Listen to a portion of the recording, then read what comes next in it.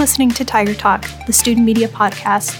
I'm your host, Piper Hutchinson, bringing you news from LSU and the Baton Rouge community.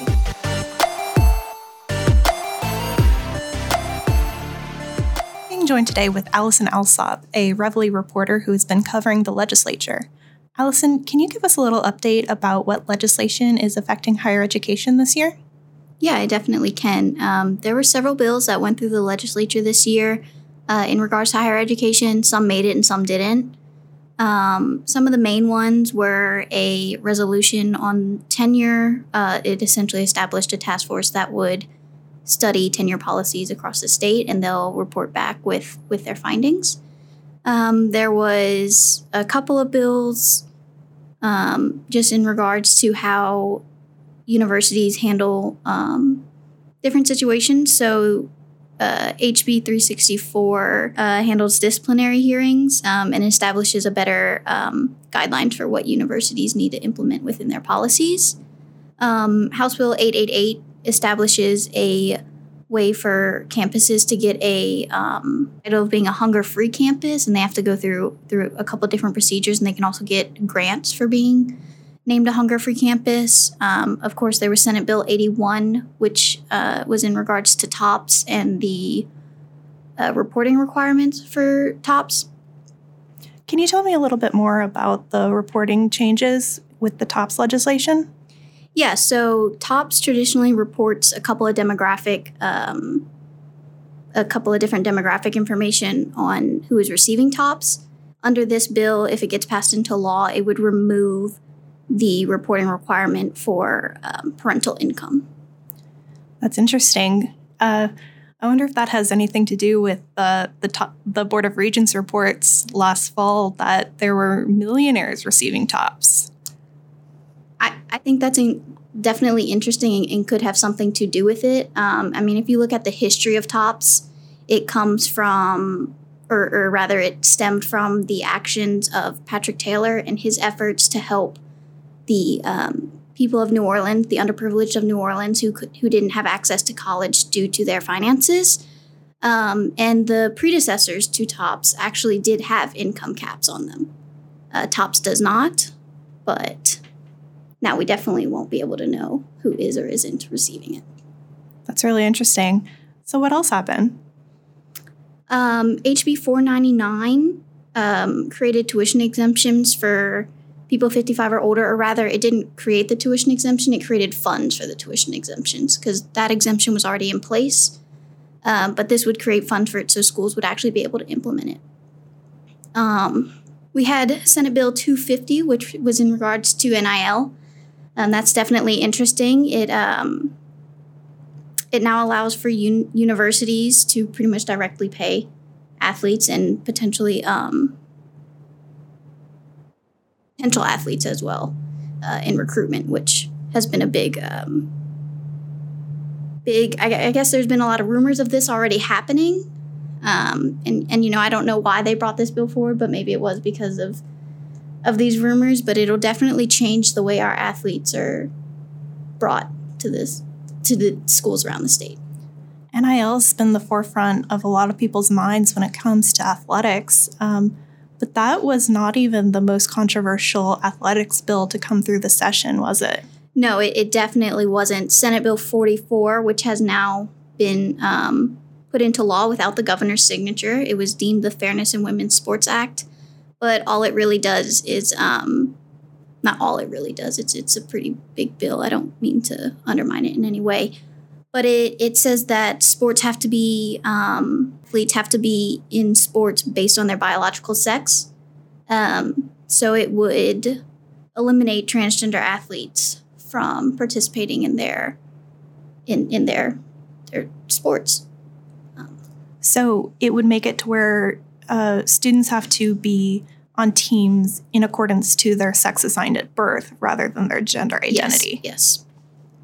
And this bill has tried to pass this in the past.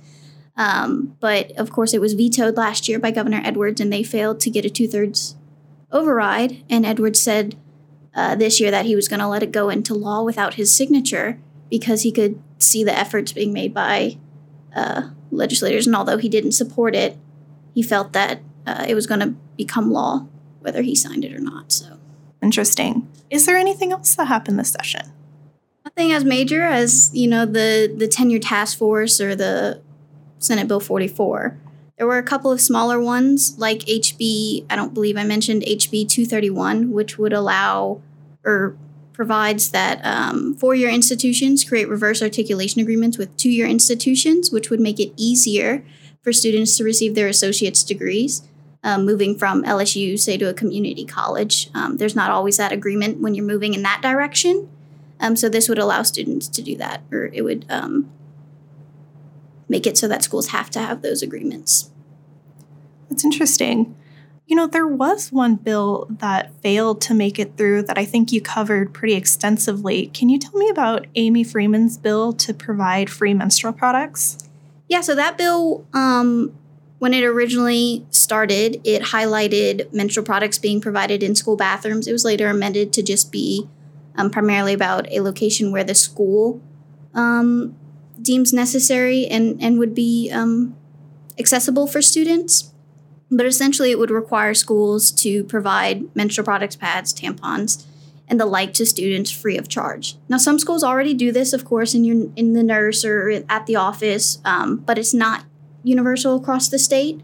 So this bill would require that. It was making its way through the House and through the Senate and all the committees, but unfortunately, they didn't get to hear it by the last day, and so it didn't get to go through. Yeah, I think a lot of people thought that was pretty unfortunate. It made it through both chambers, and all it had to be was concurred upon, but they didn't make it happen. Yeah, and it did, which was weird. It didn't really seem like, I don't know if it was just a timing thing or what, but it didn't really seem like it had that much opposition, so I'm not really sure why it never got to be heard, but I guess that's just the way things go at the legislature. Sometimes that's just the way the cookie crumbles. Well, Allison, what did you think about covering the legislature as a student reporter?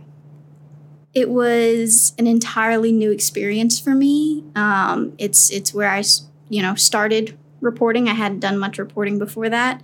And it was, I think the only way to describe it is exciting, because you go there and you get to just walk the halls with these legislators. And before, I guess I always viewed them as being kind of inaccessible to the public. I never really thought like, oh yeah, you could just exist around them. And maybe that's just my thinking on it, but it was definitely really cool to be around them, and I learned a lot.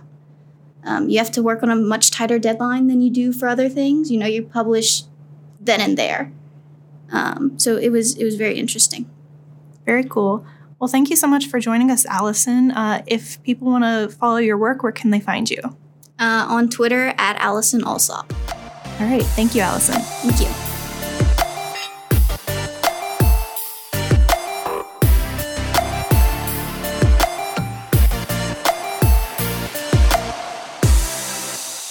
Now with Alex Dorado of the LSU Manship School News Service. Alex has been covering the legislature for the past few months. Alex, can you hit the highlights of the legislative session for us? Yeah, definitely. Absolutely. It's great to be here. So I think definitely one of the biggest highlights was the redistricting session that we had. It's only every decade with the census coming out. So every decade except when you have to redo it. True. So that was a great opening to the legislature because it was before the regular session started. And so I think that was a really big part of it. We got to see a lot of conflicting maps, and it was all in just the Senate and House Governmental Affairs Committee. So we were all always in the same spot. And I thought it was crazy redrawing maps. Not only was it the state House and Senate, but it was also congressional districts, Supreme Court, Bessie, and stuff like that. So there's a lot to digest. What is the state of the maps right now? Okay, so the state of the maps, from what I've been hearing, and I've been talking with Miss Melinda too. So right now, the Middle District Court of in Baton Rouge struck down the congressional map that the legislature had proposed, right? So a federal judge, Shelley Dick, told the legislators that they had to redraw the maps and gave them a deadline of June 20th. And I know that Schexnayder and Cortez both thought that that was not enough time to draw these maps. And so they went to the Fifth Circuit Court of Appeals. That's Texas, Louisiana, Mississippi. It's more conservative Court of Appeals to get a stay on the motion. And I think that they did at one point, but then that stay got rescinded. So now they're still back on that deadline. And I'm pretty sure they started today redrawing these maps. And so I think that's where we are right now. A lot of what Miss Melinda has told me is that they really don't know what's going on or how they're going to do this. And it's like a lot of it's up in the air still, because this is like, I don't know, a rare time that's never happened before. So for those who are listening, can you kind of explain Miss Melinda and why she's such a guru? Yes, the legend that is. Okay, so Miss Melinda, she has previously worked as a Capitol reporter for the last 20 years. She's also worked for the Associated Press. She's covered everything from legislative politics to a serial killer in Baton Rouge. And now she's working with the Public Affairs Research Council of Louisiana, which is a nonprofit that, what's the word I'm looking for? Sponsors or advocates for better government policies and stuff like that. And so she has an in with a lot of the representatives. She knows everything that goes on and is very versed with, state politics, Louisiana politics in general and specific. But yeah, she's a legend. She knows everything. And I was talking to her today because I'm working at PAR now.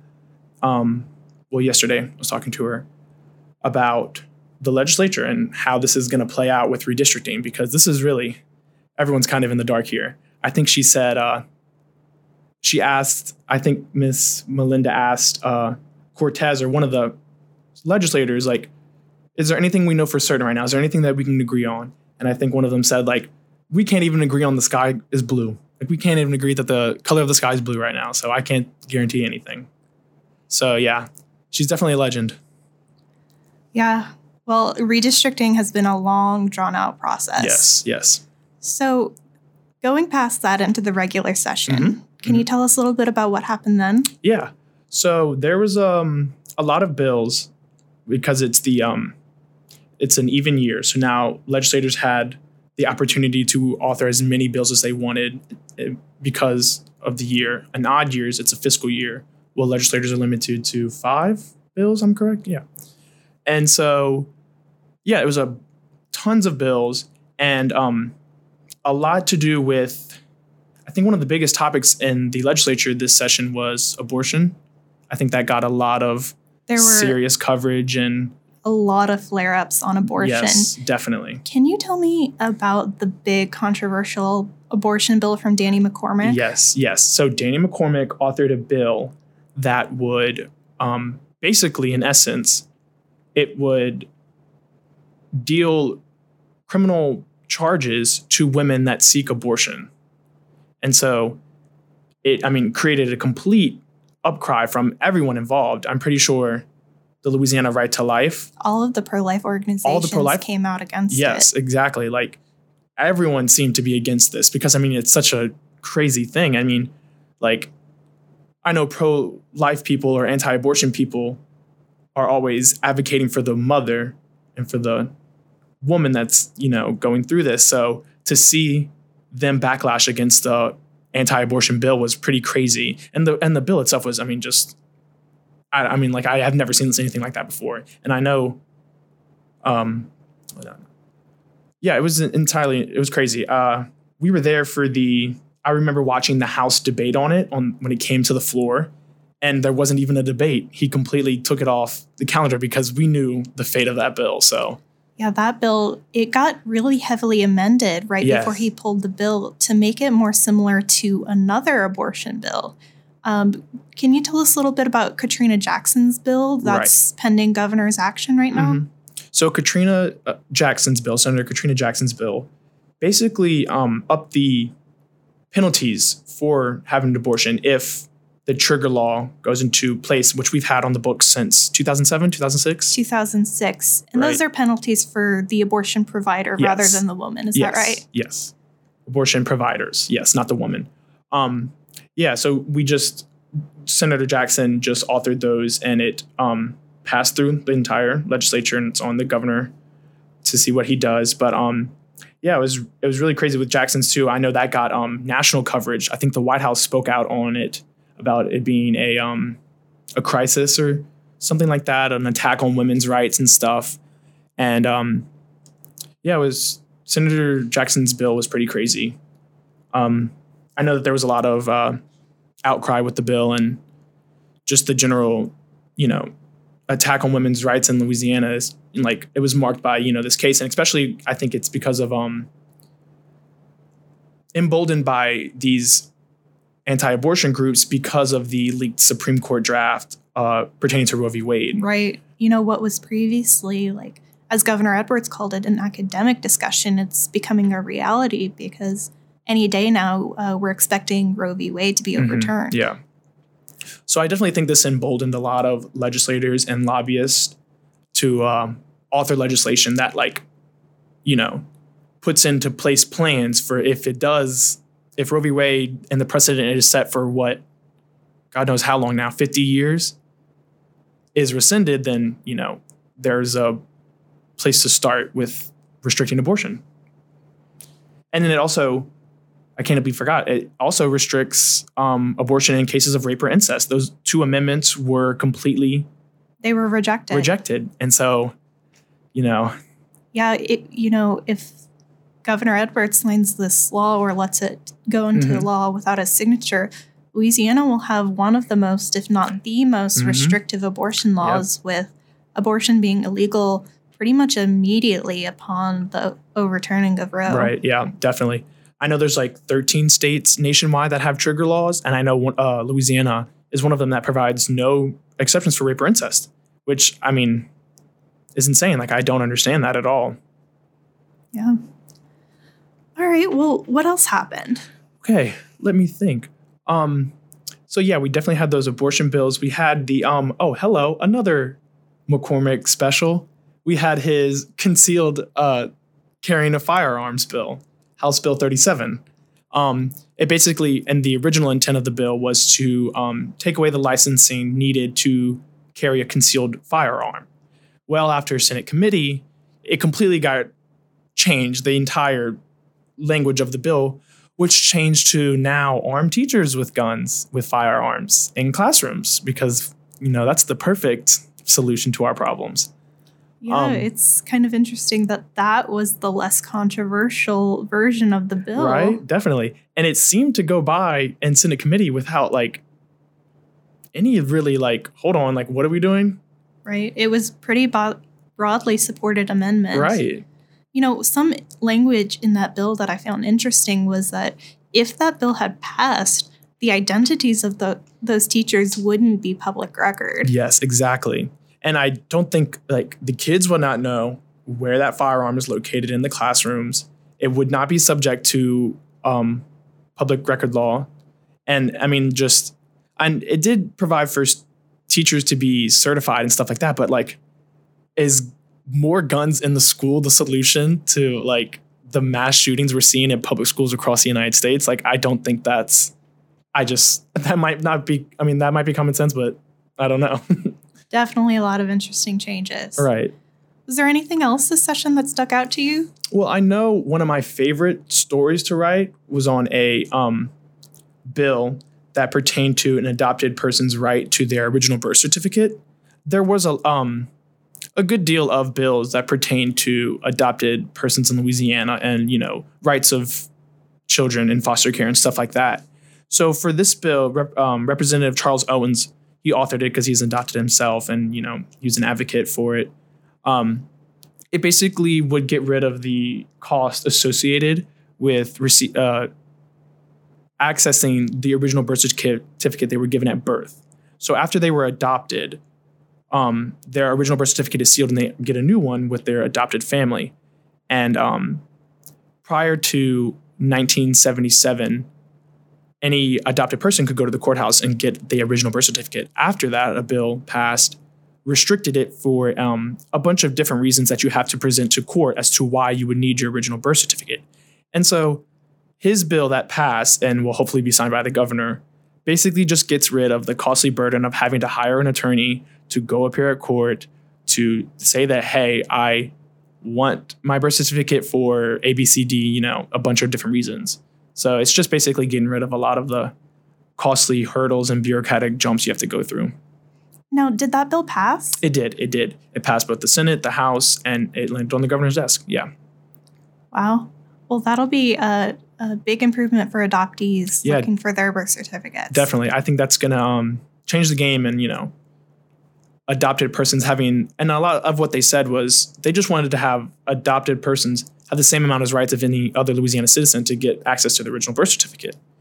And I know that a lot of the people that spoke in proposition of the bill use that as a talking point where they're just not treated fairly. This is almost a civil rights issue where they're not treated equally under the law. So, yeah. Well, Alex, how did you like covering the legislature as a student journalist? Oh my God, I loved it. It was amazing. It was pretty cool. This is my first time ever doing this before, reporting on legislative politics. And it was amazing, invaluable experience. I could not imagine it being any cooler. Walking into it, it was very intimidating. I'm not going to lie. Seeing all of these other reporters in their element, knowing what's going on and everything, and me walking in with redistricting, I was really very intimidated by them, right? And I just had to remind myself, basically, you're not going to jump in being as good as them. You're just starting out. It's okay to not know everything. And so just reminding myself that, I'm only going to get better if I keep trying and keep practicing to someday be like them. So definitely intimidating at first, but once you get the hang of it, once you start knowing what's going on, it's a little bit smoother and you get to enjoy it a lot more. It's definitely hectic too. I know there were times when 7 committees were going on at once and I didn't know which committee I wanted to go to for an education bill or a, administration of criminal justice bill. So you're kind of jumping around the whole legislature, but hey, it's a good time. It was a lot of fun. Yeah, for sure. Well, Alex, thank you so much for joining us today. Thank you. I appreciate it.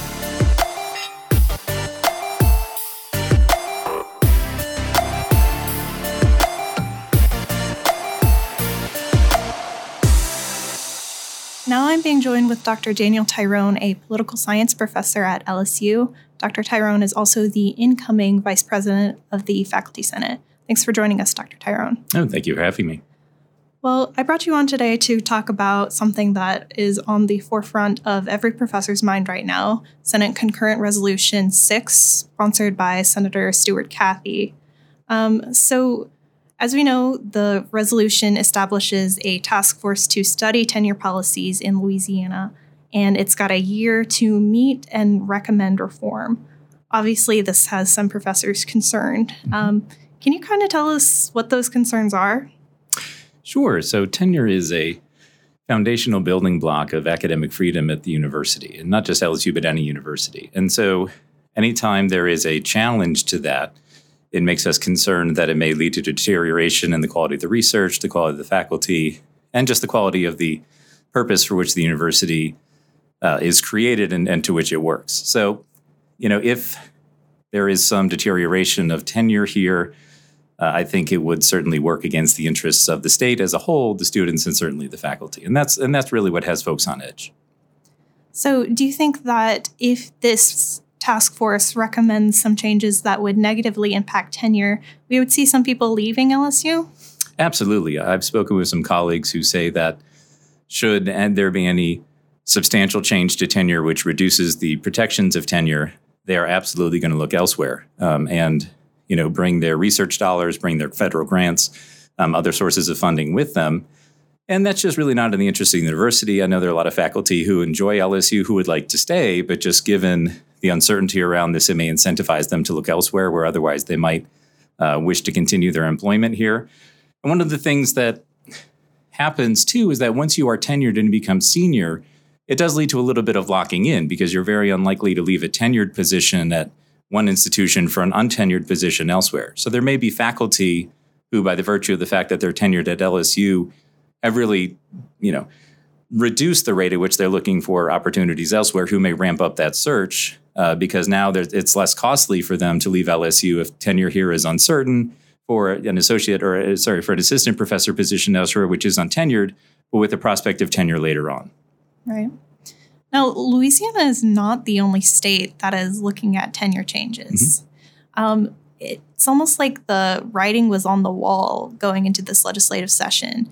For, I guess, since I started covering the Faculty Senate, this has been something that you guys have talked about. Can you kind of talk about what the lead up to this was like? Were you surprised when this happened? I was surprised in one sense. I mean, as you've said, we have seen that particularly in the southern region of the U.S., there have been more of these types of efforts to diminish tenure or alter, substantially alter it. What was most surprising to me was the basis of that argument.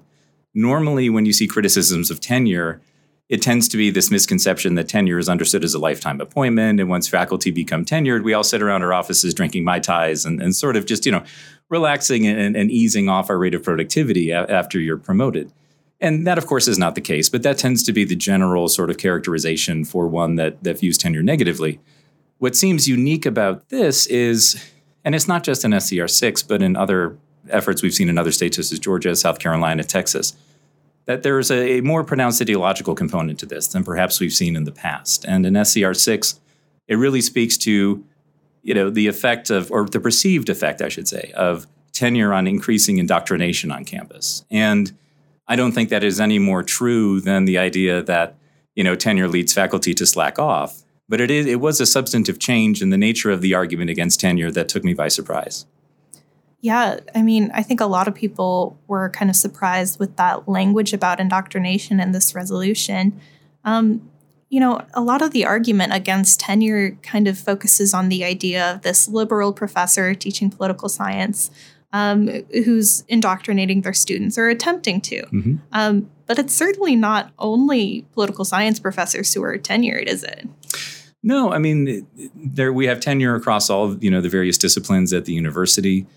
And, we in political science are particularly attuned to this because obviously the topics we study tend to be a little more politically charged. But you can really see how this could work in almost any discipline. And I think it's important to point out that we already have fairly robust safeguards against indoctrination on campus in existing university policies. So in our definition of academic freedom provided in Policy Statement 15, it explicitly says that we are free to teach any subject, but we're not required to make a student believe it, particularly on contentious issues.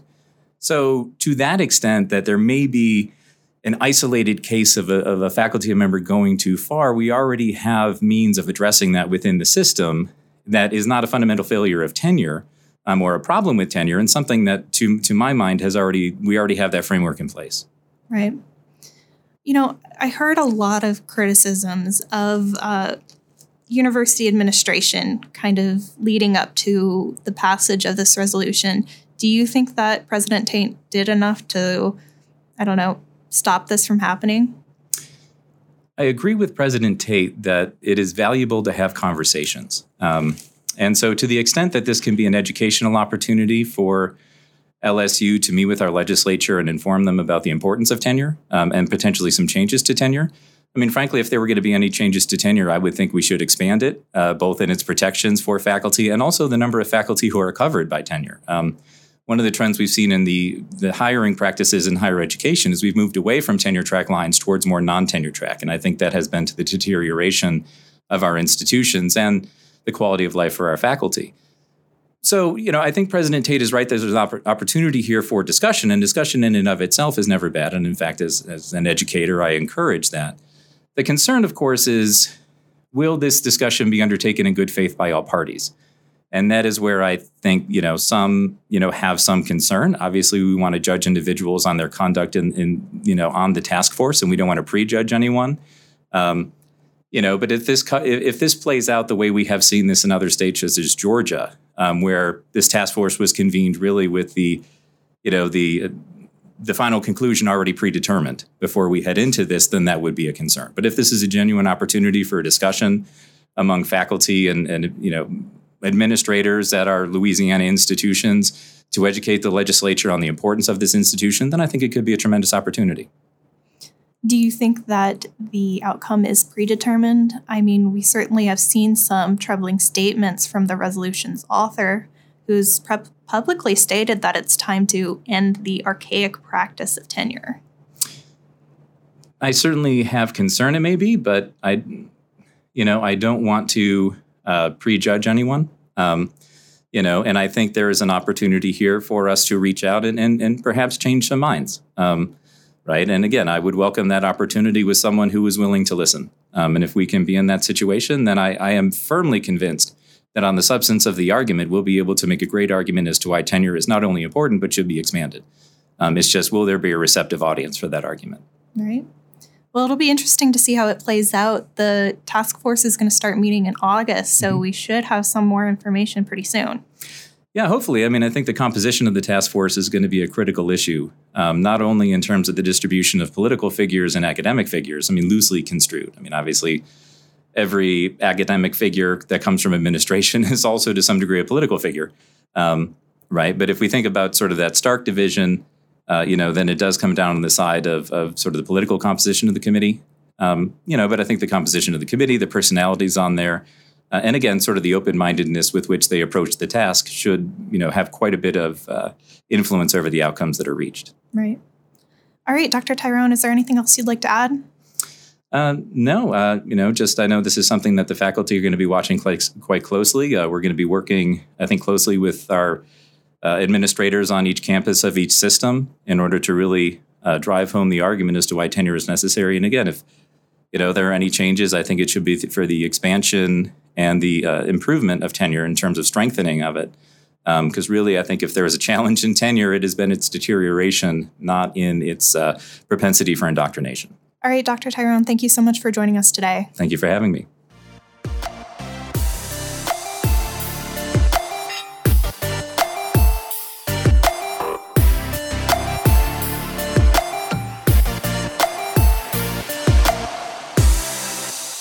Well, our next guest is Representative Tanner McGee. He is a Republican from Houma who is the second-ranking legislator in the House. He also likes to make it known that he is a 3-time LSU grad. So thank you so much for joining us today. No, thank you for having me on. All right. Well, the big thing I wanted to talk to you about was our budget. This is kind of a unique year for Louisiana. We had so much money in play. Can you tell us a little bit about what you are proud of in the budget? Yeah, it is unique when we came in when I was first elected 6 years ago. We had huge shortfalls, like a $2 billion deficit, and we were having to cut things we did not want to cut. Couldn't fully fund cops. It was just pretty much a nightmare scenario for me personally when I came in. And over the years, we've stabilized the budget. We've fully funded higher ed for a couple of years now, but this year, I think, was the first time we've actually made a significant investment in higher education, for professor salaries, to deferred maintenance, to construction projects across the board. I think it was, and it's not just me who thinks that. I think it was PAR, Cable, one of those organizations. It was the biggest investment in higher education in generations. So I'm definitely the most proud of that. I think that I've always saw LSU and other universities as economic, not just schools and places of education, but economic drivers. I've always felt like we have not really fully utilized their potential as a economic hub, research and development across the board, especially with like Pennington at LSU. And there's just so many different things that I think we could be doing a better job of. And I think this was our first time that we really started the process of doing that. So I'm definitely proud of it from that standpoint. And then we also invested in early childhood education. I think 80 million was the total amount we put into early childhood, or roughly there, which is something that the state's been trying to do for a number of years now as well. We know we get better outcomes the earlier we can get kids ready for school. And so we've been wanting to do it, but it's been kind of an empty promise for a long time. Our first step towards really moving the needle on that front. And then, of course, the biggest thing was infrastructure. That's something that we've worked really hard on probably for about 3 years, trying to upgrade Louisiana's infrastructure across statewide. We, like everything else, do very poorly in it. A lot of failing infrastructure, and so to start making some really meaningful steps towards upgrading our infrastructure, I think it was all huge takeaways from the budget. Yeah, definitely. I think we've been getting a lot of good feedback from the LSU community about the budget. One question that I've been getting a lot from my readers is about the line item veto. And the one that moved around money for the faculty pay raise. Do you think that veto is going to stand, or do you think there'll be an effort to overturn it? Yeah, no, I don't think there's going to be an effort to overturn it. I technically think it's unconstitutional, and it's not because I'm okay with the pay raise. But just as a lawyer, my lawyer hat on, I think the governor can veto a line item, but he can't veto a condition. There's some case law out there that says that Bubba Henry and Edwin Edwards got into a fight over that in the 70s. So I think if you look at the case law, but it's not something I think is worth litigating. I'm happy with it as it is. I think most legislators are happy with that. I mean, the legislature, I think, was trying to balance making huge investments and also making sure we're not tying ourselves in case money doesn't come later on. I don't think there was really any sort of effort to keep money from higher ed. But at the end of the day, I don't think it's anything that we really want to fight about. So I think it's definitely today. I think a lot of people are going to be happy to hear that. With so much money that we had this year, I think it was a less of a fight than in previous years. Do you feel like it was easier to push through the budget this year? Yeah, no, it's really less of a fight, especially between the Senate and the House and the governor, where we usually kind of fight and kind of wrangle. But we have this much money; it definitely makes it easier. Everybody kind of has the mindset of like, hey, let's not fight about it. I mean, there's more than enough to go around right now. But let's really focus on taking care of the big things and not sweating the details. That said, I mean, you still have disagreements. I think the governor was definitely more, interested in spending more in recurring expenses. He didn't really want to call it that. I think the legislature was nervous about doing that. And I get it. I mean, from his perspective, some of these investments are sort of legacy for him. He can always tout it that he raised teacher pay raises, he did all these different things. Then he doesn't really have to live with the next 8 years of more, but the next future legislature has to do that. So I think our minds, at the end of the day, I think we were all in agreement, on the big ticket items for sure. Right. Well, what else happened this session that you'd like to highlight? Well, and not to change back to the subject we just did, but one of the harder things that this was, and I think the fight's a little different, is when we didn't have money and somebody came to the Capitol and said, we need X, it was like, oh, I'm sorry, we don't have the money. I'm like, okay, I just figured I had to ask. When we had this much money and they come to the Capitol and they ask for it, they're like, we have the money, we just don't like your program, and I think that is a little bit of harder of a fight discussion act. It becomes sort of personal to them about why you don't want to fund me. And I think that was a different thing that I'm not really used to, but that's not answering the question you asked. The question you asked was, what else do I want to highlight? I think, the session overall was the way it should work. I think the governor's office and the House and the Senate, we disagreed on things that we disagreed on, but we came together on the big things and we compromised. The governor didn't get everything he wanted. The legislature didn't get everything it wanted. The House didn't get everything it wanted. The Senate didn't want to get everything it wanted. But we all got enough of what we wanted to make it all work. And I think that's what it should happen. And that's, I think, the way democracy should be. Yeah, I think, everybody got a little bit of something. So everybody went home at least somewhat happy. Yeah, and for a lot of, I read a lot about pet projects, kind of the print journalism a lot. I have a different take on that. I mean, I think, first of all, I've asked consistently on what is the definition of a pet project. I've never really gotten a good answer on what that is. It seems to be, though, that the legislature puts it in, then it's a pet project. If the governor puts it in, it's not. And I think it's kind of unfair. And I think a lot of those projects members know about in their communities. They hear from local leaders saying, hey, we need money for this. And it's important to them. And it allows us to do the bigger work that we need to do because everybody can bring something home and be proud of and tell their community, hey, I got you this pump station or this water. You had water, you had drainage problems, you fixed this. I did that. It allows them to have some wins and allows them to compromise on some other stuff. I think the problem is when you get rid of that stuff, it really causes dysfunction because what's the member to do? Supposed to go home and say, well, sorry I couldn't fix your drainage, sorry I couldn't get the fire department some extra funding or buy them a new fire, whatever their issue was. And so all I really could do was go there and fight for you on these bills and add to the function level. So to me, I think that sort of process gets a bad rap a lot of times. I don't think it's nearly as negative as the general public or the way it's typically reported on. Well, I don't report on pet projects, so I didn't say you, obviously, but what I meant though is it's like it's kind of a standard article that gets printed every year. Like, these are the pet project. This is where they went, and also I find that a lot of those things, it's reported that way. New Orleans and Baton Rouge, they're not pet projects, but if it's like it's funky, it's a problem. Which I always feel like it just has like an anti-rural vibe to it.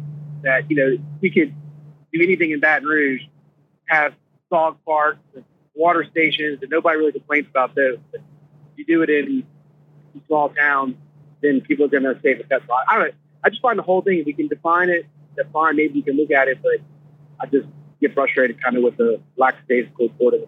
Not with you, obviously. I think you do kind of raise an interesting point there. I think, one interesting aspect of how the media works in Louisiana is that there are no capital reporters for these rural newspapers. So these urban, media outlets kind of control the narrative. Absolutely. And I got frustrated with that exact issue because the Advocate sort of got into this, like, they wrote an editorial in support of using watershed dollars to redo the LSU Lakes. I know it's kind of a dead horse, but I support redoing the LSU Lakes. I think it should come out of capital outlay, not out of watershed dollars, which is about doing mega regional flooding projects. That comes out of Comey diversion dollars that came out of that disaster from 7 years ago. It's, in my opinion, not a good way of funding it.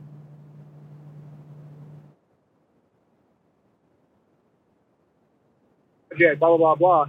And now I push back on it that they advocate, we're really a Baton Rouge paper, and we put that in the local section. And you're not really a Baton Rouge paper anymore. You have a presence in New Orleans, you have the Acadiana section, and when you put it out on social media, you're basically statewide with it. So you're basically saying, we are supporting this is our opinion, at a detriment, and not, I don't know, I kind of issue with that, but I can let it go at some point. Well, if you want to, relitigate all of the things that came out through the session, you did have an interesting conversation with President Tate in one of those committee hearings, I think back in March. Yeah. I think there is some interest in that if you're interested in rehashing it. Sure. And then it wasn't directed at President Tate. I think President Tate's honestly doing a great job. And I think he actually heard what I was saying and addressed it. But I was venting my frustration with, I think, the LSU administration's historical approach, not historical, but the recent history approach towards the legislature, which has been to not really explain things, not really include us, sort of just have a wish list of demands. And really what they would do is, I was really fair, I think the LSU Library is a great example. They never prioritized that project in the legislature in any kind of way. Didn't even really ask for it, to be honest with you.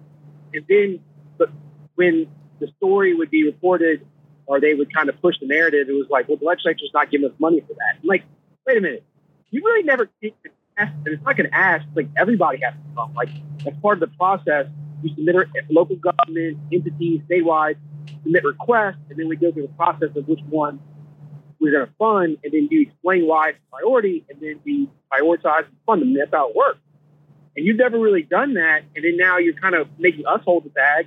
And it's because you're kind of staying behind the scenes. You don't really want this, or you have something else like the science building you think is better, or a new laboratory here you think is more important, and that's fine. But go own it with the students in your own school and tell them that, hey, the legislature was giving us our fair share. We just chose to prioritize the science building over the library, and then own that decision, and don't, scapegoat us, what it really felt like for a lot of years. And also, you have to include us on what the vision is here. Nobody's really come forward to talk to us. And, the other universities do that. I think, Monty Sullivan at technical colleges, he's great at engaging with legislatures, explaining how he's spending the money, why you should invest the money into those programs. UL has been really good with Dr. Henderson about doing that, engaging with legislators, explaining things to them, they understand, and educating them. And LSU's sort of taken off of like, well, we're LSU. We ask for the money, you give it to us. I think it's been a bad approach, and so I thought it was a good opportunity for incoming President Tate to sort of understand that this is where the failure has been, and we need to correct it, and I'm willing to come meet you and help, but you got to kind of maybe change your approach up a little bit too so that you can help me help you. And because I can't go to members and ask them to fund the library if they don't know why, especially when a member lives in like, Tallulah or Toledo Bend area. They don't really care about the LSU library. I have to go explain to them why this is important, and you're not engaging them. You're not explaining to them. It's making my job a lot harder as a supporter of your school and somebody who wants to see LSU be in the same breath as UGA, T, and all these other schools. We talk about massive, regional southern schools. Do you think that President Tate did a good job this year of explaining what his budget requests were for and why we needed them? Yes, I really do. I think after that initial meeting, LSU really heard the message, and President Tate has done an excellent job of doing all those things. I thought that at the end of the day, it was wind up being a very fruitful conversation. And then me and him had a lot of private conversations since then. They have a really good relationship, actually, and I think he is a person who understood what I was saying, and not just me, but I'm expressing to him the sentiment at the legislature that can be corrected. And I think if he got that message, I think he's worked really hard to change that narrative. Yeah, absolutely.